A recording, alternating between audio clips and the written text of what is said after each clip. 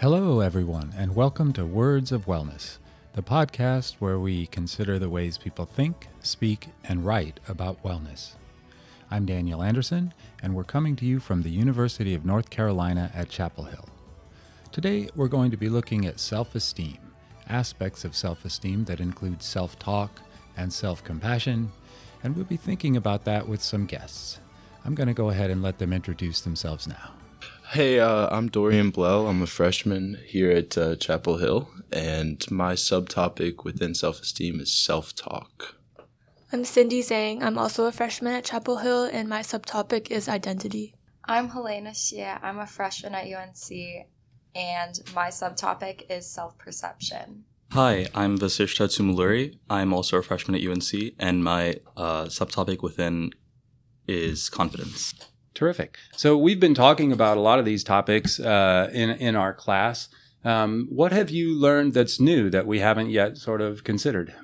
Well, I think that to define what self-esteem really is, we have to first start with, what does a person believe is most important about themselves? Because self-esteem is, we believe, really a measure of the way a person quantifies themselves, like their own worth and their confidence in their own abilities and characteristics. So we think that to discuss self-esteem, the discussion should first begin with what is a person's identity? Like, what do they see themselves as and what's important in their lives?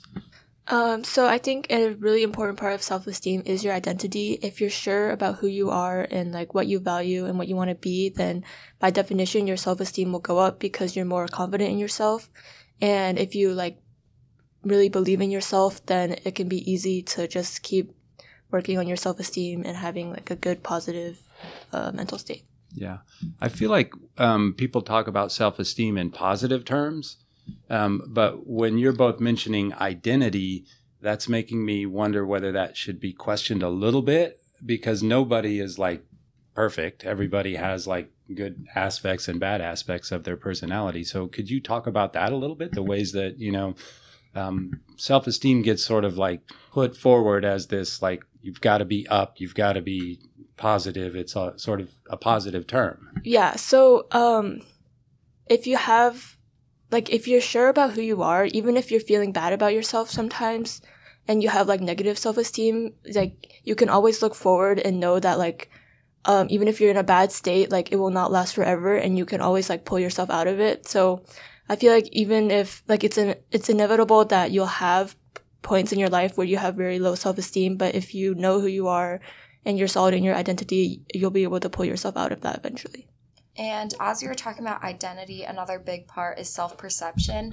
And comparatively speaking, self-perception is a more neutral word. And when we were trying to research it and think about it, we thought about it as kind of an internal mirror that reflects who you see yourself as. Although that mirror isn't always accurate, because sometimes you see yourself as this very outgoing person, you love yourself, but then at times it can also be very harmful when you see yourself as failure or just aspects of yourself that you don't feel as if you're enough. So we feel when we look at self-perception, it's widely affected by your environment, because your environment sets the social standards for which you believe you should be attaining. And in that way, it can either benefit or harm you. And I also think it's important for identity to align your self-perception with how other people see you, and that comes down to authenticity. Are you always the same person, or do you sort of tailor the way you speak, the way you act based on who you're talking to? And I think people can sense if you're doing that, if you're being authentic or not. I'm not sure how, but I guess just intuitively. Yeah, I think that's fascinating in many ways, because if you study rhetoric and aspects of identity, you'll realize that, people do kind of adjust the way they perform in front of people based on the audience. And I'm sure we all act differently around our family than around some close friends or a business contact or something. So we are different people.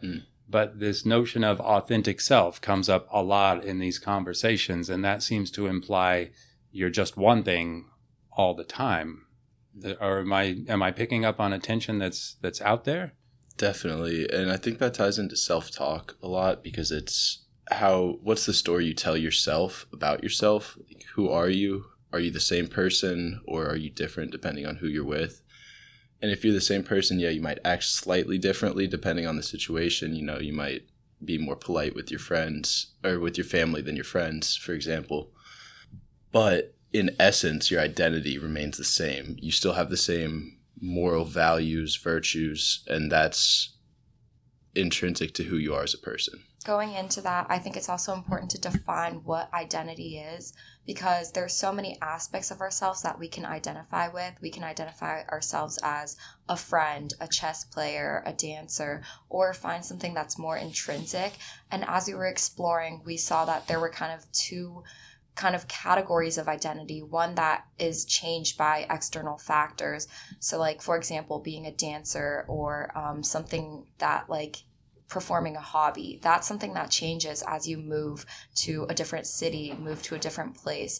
But then intrinsically, there are also characteristics such as being an outgoing person, being a kind person, being someone who loves something, that no matter where you go, that's part of your identity. And I think finding something intrinsic in yourself to identify with is definitely something that builds self-esteem, because it's something that nobody can really take away from you, or your environment can't take away from you.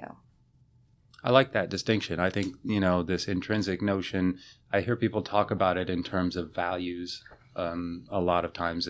But what are some of the ways that you can nail that down? How do you identify something that's peripheral, like, a hobby or a dancer, versus this kind of big internal aspect of yourself? I feel like it has to be kind of intuitive. Like, no one can tell you what you value but yourself. So you need to just evaluate, like, what in life values to you, matters to you, and what do you think, like your core values are. Mm-hmm. Yeah. I think also that, like, for a lot of different people, identity means different things, right? So, like Elena was saying, some people are maybe outgoing, other people are less outgoing, other people are just, if they make friends, they make friends. Life happens to them. It's not really something they see as a big part of themselves. Maybe they value other parts of their life, or maybe they think that other parts of their personality are more core to their identity as a person. And so this is also why identity becomes very hard to define, just because everybody is different, not just in terms of the things they identify with, but the things they feel are actually important to them. And also, I think identity is something that changes so much. Like, life is such a journey. So, like, every walk of life, you learn something new about yourself. And in that way, your identity can change, which can be scary. But at the same time, it's kind of the evolution of, like, getting older and maturing. And I'd say that, like, if I have to share, like, an anecdote from my own life is, I think growing up in Shanghai, I was very, like, confident in who I was as a person. I saw myself as a dancer, as a good friend, and someone who really connected with the community. But then moving across the globe to a boarding school in Massachusetts, I felt so lost because I couldn't dance anymore. I couldn't do lots of the things that I thought I really identified with. And I think that was kind of the journey that led me to explore more about what really made me who I was. And in that, I found that I was an outgoing person. I was someone who loved connecting with my friends. And that's something that hasn't changed since I was a kid. But it really took like a move to make me realize that there are some intrinsic factors of my identity that I never really identified with as a kid. Do you think that was genetic? Like, that would have been who you became no matter where you were born? Or do you think that was your parents, your school, your peers when you were growing up? Do you think that made you extroverted, or a combination of both? I definitely think that so many factors plays into it. I think there's definitely a genetic component. I mean, we're all biologically built differently, but then I think our environment is also highly, like, dictates who we are as a person. And growing up as an only child, I think that made me want to connect with people more, because there wasn't like a sister or brother at home that I could just hang out with and fight with. So I think there's a lot of positive possibilities with this idea, that at first it kind of seemed like these peripheral aspects of our identity were maybe a problem. So, I act one way in front of someone and then I act a different way, and you need to get to your core piece. But what I'm also hearing is that you can be more than one thing. You don't have to just be one thing. And maybe that suggests a possibility for change, you hear people kind of grumbling, people don't change. But is what I'm hearing that people can change? And if they can, then does that even translate to some of these intrinsic parts? Like, where's the boundary between I'm changing some external aspect of my behavior or I'm changing something that's, more inside, more long lasting?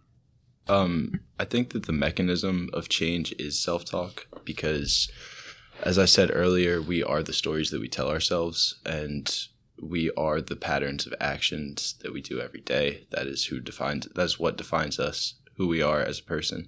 You can say that you're the greatest person ever and you study every day and read every day, but if you don't do those things, you are not that person. But it has to start. You will never become that person without telling yourself that you can become that person. So it all starts with self-talk. It starts with believing in yourself. And I think a huge component of it is seeing examples of people that have done the things you want to do before you. And I think that can really inspire change or maybe not change, but progress in the direction you want to go, which will inevitably cause changes because you never end up where you expect to. So I think self-talk is the fundamental process that can help you change from who you are to who you want to be. Have any of you made deliberate efforts to, kind of adjust core pieces or practice self-talk? How does that look like what does that look like in practice? I think it just comes down to things are going to be really hard at first, and you have to understand and acknowledge that you're not going to see progress for the first month you meditate or month you go to the gym or whatever, run. But you have to have faith that the progress after you've put in the work for so many months, so many years, will eventually pay dividends. You have to believe, and I've started working out more, and you don't see results for the first couple months at all, but you just have to get in there every day and just commit.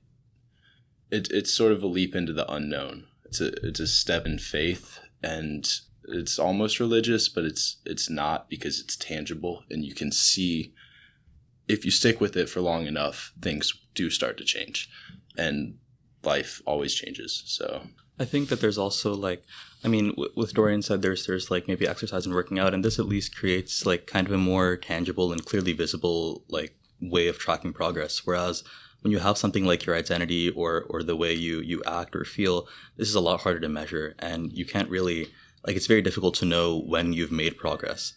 And so this is the same reason why, as we read in our initial books about blessings and gratitude, and we saw that people who were counting their blessings every night or doing something to practice gratitude may have felt more gratified eventually, but they didn't really see themselves incrementally increasing that. It just kind of happened to them. Yeah.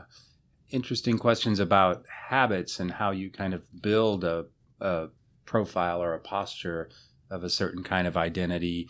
I don't know if we want to say it's willpower, because that is kind of problematic, but you're saying through small steps every day, these things can build. I kind of want to go back to Helena, though, and this point about accuracy and identity, I think, overlaps in some ways with this. So could you talk a little bit more about that? Yeah, I think that when we think about identity, it's hard to see ourselves changing, but inevitably we are changing every day. And that's actually a good thing, because who wants to be stagnant? And I think that the way that we perceive the world changes so much because of our external environment. And we might be inspired by a motivational speaker or see something and realize that maybe this is our new dream and this is what we want to achieve. And I think to change yourself, one thing that's super important and intrinsic is confidence. And one quote that a motivational speaker, Ed Milet, talked about is, what is confidence? Lots of people think of confidence as thinking of yourself as, you're so strong, you can do all of this. But confidence is built through keeping promises to yourself. So as you are seeking out to be this new person, as you're seeking change, you create steps and you create promises to yourself, whether that's going to work out every day, whether that's meditating every day, and sticking to those plans and keeping those promises to yourself is what builds you up to be confident. And that confidence is what gives you the ability to navigate life and create changes and kind of push through the different changes in your identity and still be okay with it. I like that. And I feel like there may be some overlap with these more amorphous concepts like self-talk or identity, with this incremental, take these concrete steps and pay attention to them. Notice that you're doing these steps and fulfilling them. I like the keeping promises. So are there particular strategies then that would bring those together? Like how can self-talk be put together with some of these habits or with some of these incremental steps that you want to take rather than have it just be this, big concept, I should talk to myself in a nicer way? I would say that the first thing is to kind of accept who you are as a person and kind of recognize that you are an ever-changing person. So even as like your external environment changes or aspects of your identity changes, to first accept yourself. Going along with that, I think it's also helpful to just surround yourself with people that have the same aspects that you want in yourself. So for example, if you want to study more, then just having like a study buddy or going to study groups or office hours would help with that, because our external environment does shape some of who we are. So just surrounding yourself with people that you want to be like will help you become the person that you want to be. Yeah, I've heard this common notion that you are a product of the 5 people you spend the most time around. And while I think this may be a little bit of an oversimplification, I think there's definitely some truth to that. Like, if you spend more time around a certain kind of people, you inevitably are going to pick up some traits of their own character. And I thought you asked how can we balance self-talk with whatever is not self-talk. And the way I conceptualized that was as a sort of, not necessarily a flow state as being the opposite of self-talk, but so self-talk is active cognition, where you're thinking, you're planning, you're judging, you're selecting the best option from a set of options. The opposite of that would be flow, which is just pure awareness, total immersion in the present moment. And you need both. You got to have, if you always are thinking all the time, then you have nothing to think about. And if you are fully immersed in the present moment, then you don't have any reflection, you don't have any learning, you don't have any growth. Can we break this down a little bit more? I like where you're going with the idea that, sometimes we're really being much more deliberate. This is me giving myself a lecture. And then other times we're like completely augured in on, I'm doing my needlepoint right now and it's all that matters to me. There's got to be some space in between, or maybe we can figure out what are some of the dimensions of this. And I feel like self-talk is such a tough thing to put a boundary on, because where does the line between sort of thinking and talking to yourself lie? Like, how many thoughts have we had so far today? It's 10:30. Mm-hmm. It's 10:30 in the morning. How much thinking have we done? And how much of that has been internal so far? I probably have thought 2,000 items from, how am I going to brush my teeth today to did I turn the right turn on the way to work? I'm constantly thinking. How much of that is conscious, though? How much of that are you thinking about, how should I brush my teeth? Or is that just ingrained muscle memory at this point? Like, should I turn left? Are you thinking about that? Or is your body just sort of doing it? So it's like, how do you define thought? Like, there's levels of thought, I would say. It's a mix for me. I think it's a mix. Like, sometimes I'm buttering my toast and getting into this thing like, this is the best way to butter toast. I've buttered toast 10,000 times in my life, and I've learned you put it on here, you let it wait 10 seconds, and then you try to spread it, and then it spreads more smoothly. I'm really I'm processing this and thinking about it. So I don't know. Is that what a good toast butterer I am right now.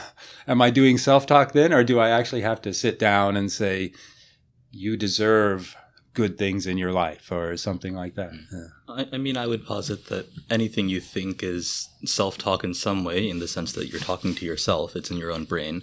But when people typically say self-talk, I guess they don't mean that. So I think that we could classify all of it as self-talk, but it's definitely to varying levels of helpfulness, and in terms of how it's affecting your wellness and confidence and self-esteem and whatnot. Yeah, I think if you're just thinking to yourself to encourage yourself to get through a hard task or just to wake up in the morning, it can be classified as self-talk if you're trying to like help yourself get through something. So back to the accuracy point, what I've read is that people tend to be much harsher on themselves than they are to other people. So, why did you turn left? Now you're stuck behind traffic. You should have known if you'd gone on the bypass, you would have gotten to work better. What an idiot. Why did you do that? So people are doing those kinds of judgments on themselves in a way that's much harsher than they would if someone else had like made a wrong turn on the way to work. So does that overlap with this kind of sense of identity and the accuracy of understanding who we are at all? I think for sure, because that is kind of the negative self-talk that we would categorize as, where you're kind of taking away from your confidence, not necessarily identity, but that's definitely like a way to conceptualize it. And I guess like an actual solid advice is somebody said that, would you tell 5-year-old self whatever you're about to say to yourself? Or would you tell your best friend what you're telling yourself right now? And in that way, it's kind of like how we talk to ourselves is so much more critical than the way we would talk to someone else or a kid younger than us. And I think that's why I think going back to Dorian's point of practicing deliberate positive self-talk rather than negative self-talk makes a huge difference in how you see yourself, your own self-perception, confidence, self-esteem, and all of those factors related.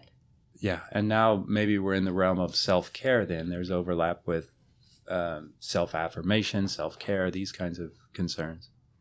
I think like when it comes to something like self-affirmation or even just self-talk after some kind of event, there's always like many ways to react to something. Like in the example you gave, I made a wrong turn. Like, there's, I guess, 2 basic ways you could react to this. You could first say, oh no, I made a wrong turn. Oh well. Whereas, another way would be what you described, like, oh man, I always do this. Why does this always happen? I'm such a bad driver. I can never concentrate, and so on and so forth. And, you can say the same thing when something good happens. Like, suppose Dorian's going on a run. He finishes his mile in record time. He could say, okay, I guess this happened. Or he could be like, yes, why am I such a good runner? I'm incredible. I could be an Olympic athlete, and so on. One of the things for our listeners, we studied a bunch of tweets that were related to the hashtag self-talk. We took 600 tweets that had that hashtag self-talk, and then we distilled them down to about 180, and then we coded them. We read through them and coded them for different factors. And one of the factors that came out that was kind of interesting is some of the tweets we coded with this label called perspective, and that had to do with when people who were tweeting about self-talk were saying, keep things in perspective. Don't get bogged down in comparing yourself to other people. And I don't know what to make of this, and all of our conclusions are preliminary because we're doing this as kind of an exploratory exercise of looking at these tweets. But it turned out posters who we had coded as male did a lot more of this perspective-oriented tweeting, and the ones we had coded as female tended to put more tweets out there that we coded as self-compassion-oriented tweeting. Does there any kind of gender dynamic that we should talk about in terms of, self-esteem, self-talk? What happens when we bring gender into those conversations? I actually feel like I don't really see that that statistic in real life because I feel like women are more likely to compare themselves to other women, like on social media. Like it's such a big problem that models are like photoshopping themselves and then people see that and they compare themselves to that. So I don't really see like the breakdown that we saw in those tweets. And I would say that the only distinction that I would draw from that conclusion is that the different things that genders compare. So like I think for females it's mostly like body and like body image and kind of the looks that like females kind of tend to see on social media, that model body image. Whereas I think for men, it's more like the success, like how well you're doing in the business realm. And I think that might be something that creates this distinction of like females feel like self-compassion is more towards like body image and how people perceive their looks, whereas for a guy it might be having that perspective on their own success and where they benchmark themselves. I think it's important to note too that all of these things that we're saying are kind of biased by our own experiences and what we've seen in our own lives. And like even in the distribution with the tweets, I feel like it's not really appropriate to generalize this, especially because this has been a small study run once with a small sample size. I think that, I mean, it could be representative, but we can't really say for sure. I feel like you're giving us a helpful warning there not to draw strong conclusions based on this exercise that we did in class looking at tweets. But I feel like the point about comparison actually cuts a couple of different ways. And the point that you mentioned, Helena, about social media and cultural depictions of identity. There's sort of ideals that are put forward, and probably those are gendered. There's ideals for women and ideals for men that are culturally constructed in many ways. And that, I feel like, takes us back to the conversation about authenticity and identity and accuracy. You're constantly being bombarded with a bunch of constructs that probably are not accurate, or how do those constructs differ from your own identity, or how do they shape the way that you come to grips with your identity? I think this leads us back into the whole idea of our self-perception being shaped by the external world. We perceive ourselves is heavily tied to how we perceive what we should be, and those are socially constructed. So like the standards that society kind of sets is like telling us that we should look a certain way or defining success in a certain way. So I think that what you consume also can be dictated by you. So in a way, it's like, are you kind of consuming unrealistic goals, and is that negatively affecting your self-perception? Or in a way, are you consuming things that are affirming your identity and building on your own confidence and self-esteem? I agree that the cultural values are very important, especially when we're super young, when we're not dictating what content we take in, when our parents are and the school systems are. We don't get to choose what society thinks we should be. But when you grow up and you have a little bit more autonomy, you don't really have self-selection with the algorithms on social media. It'll show you stuff that you interact with. But through the mechanism of interaction, you can kind of tailor what you want, what you think you should be, and then social media will show you that like a mirror. And there's something really problematic about that, because if you switch into a negative mind frame and it starts overloading you with negative content, then that can just spiral you down into a pit of depression. But the other side of that is social media has a lot of potential to inspire growth. If that's something that you're seeking within yourself, it'll show you more of that and give you access to it. But there's also a shallowness because it's one Instagram post or one TikTok, which is 30 seconds long or whatever. And you can't really dig into the details, get into the nitty gritty. I think that's a really important point about these algorithms and the way that they're based on feedback. So you're going to be bombarded with messages based on the kinds of messages that you like or favorite, what have you. So I have a question related to that is, how conscious are you all when you're, working in your social media feeds that some click that you make or some decision that you make is going to translate into these sort of ultimate outcomes, like, oh, I better not click on this sad person crying because they're going to start feeding me more sad people crying. Is this all just like under the radar and we're not really aware of it? Or do people consciously sort of curate their feed, knowing that, the attitude they express in their clicking will translate into an attitude that's delivered to them in messaging? I know for me, when I'm scrolling on social media, especially TikTok, if I see something that I don't really like, there's an option for me to like say I don't want to see stuff like this again. So if I see like negative things or things that just like affect my mood, then I'll click on that button, and then hopefully like that tailors my page so that I can see things that I actually want. I've definitely seen a video that was like kind of funny before, but I didn't like it because I consciously had the thought. I was like, oh, if I like this, I'm going to get more videos like this in the future.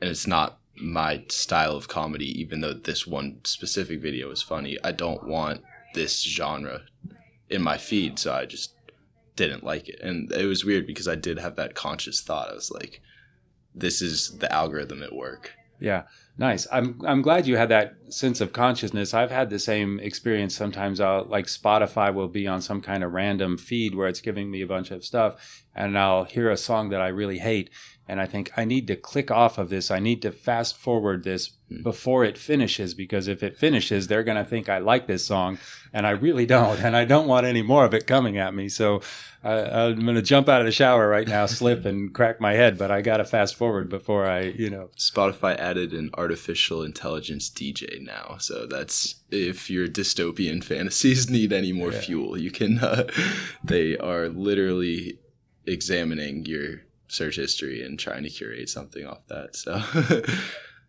yeah, like unfortunately, I think social media has blown up in the past few years, and the algorithms, they want you to be addicted. They want you to consume like the content and keep scrolling and scrolling. And I think that as it's taking a bigger chunk of our life away, we have to be more conscious and more deliberate about the type of content we consume, because lots of times like the content that they're pushing is stuff that is not healthy for us.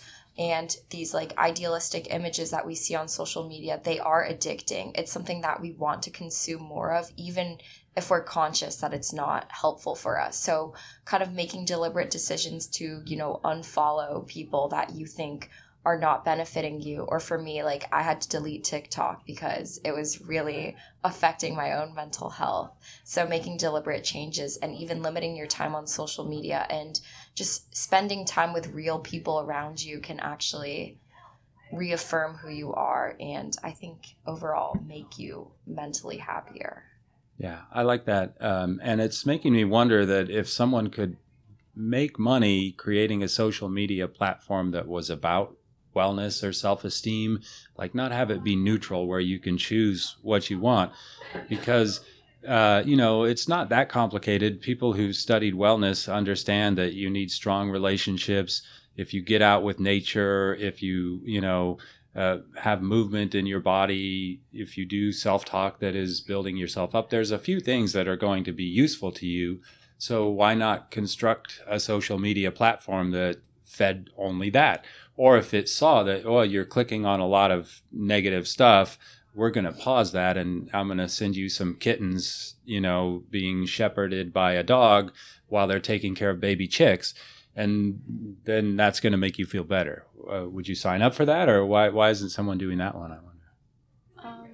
I think that it is a really cool concept that could be explored. But at the same time, I think that the things that make people well is so vastly different that like there isn't one size fit all like content that would make or break someone's wellness. So like for some people, maybe it's like a motivation to like work out and like be stronger, but at the same time maybe someone else consuming that same content might see it as something that makes them feel like they're not doing enough. So I think there's a fine balance, which is why I think going on this journey is like you really have to find what works for yourself, and that is kind of like an identifying factor that nobody can really help you with, but you just kind of have to see it through yourself. Yeah, I think that like on an app like that, it's going to be like there's going to be kind of a big difference between the way people perceive these things and how it makes them feel. I mean, personally, if I saw a video like that, I might say, oh, wow, like this is cute. I guess I feel better now. Whereas somebody else might say, geez, even these kittens, dogs, and chickens are having a better life than I am. I wonder what's wrong with me. Yeah, and that's self-talk. That's how you interact with external stimuli. It's like when you see someone doing better than you, or someone happy, or animals happy or something, it's like, does that make me sad because I don't have that happiness, that's FOMO. Or you can choose to think consciously, this happiness exists in the world, therefore I can also have this happiness, or I can also work out like this one day if I work hard. And that goes back to the faith and the self-talk. What's your attitude on failure? If you're going to hit the first brick wall, which you're going to hit, are you going to stop and lay down, or are you going to get back up and keep running? So I think that's the biggest thing when it comes to social media, because social media is going to give you a billion different versions of who you could be. And you kind of have to pick and choose the best parts of everything and synthesize that for yourself. And you can't do that in a healthy way if you don't have healthy self-talk and confidence and identity, self-perception. So it's all very tied in together. I think it's very important. Yeah, I think when people talk about their own like happiness, they kind of misconstrue it as what the stimuli around them are. Whereas, as Dorian was saying, it's not so much about what you see and what happens to you, because, life's going to throw all kinds of different things at you. It's more about teaching yourself how to respond and react to those things, and so that you can have, a healthy amount of self-esteem and confidence, so you can handle the situations, so you can handle any situation you may find yourself in. Yeah, going along with that, I think the most important skill you can have is to teach yourself how to respond positively, because you can never control your environment fully. Like, there's always going to be something that happens that you don't expect. So when that time comes, you need to be prepared to pick yourself up and then just keep going. Terrific. Well, I've enjoyed our conversation about self-esteem and self-talk. I'd like to thank Helena, Dorian, Vasishta, and Cindy for joining us. And for all of our listeners, remember that self-talk can be a real mechanism. It can take you up or take you down when it comes to your self-esteem. And you're going to gain confidence by keeping your promises. Take a moment, be compassionate towards yourself, and be careful with social media. You can pick and choose what you're doing and let self-talk guide you. Thanks again. We'll see you soon.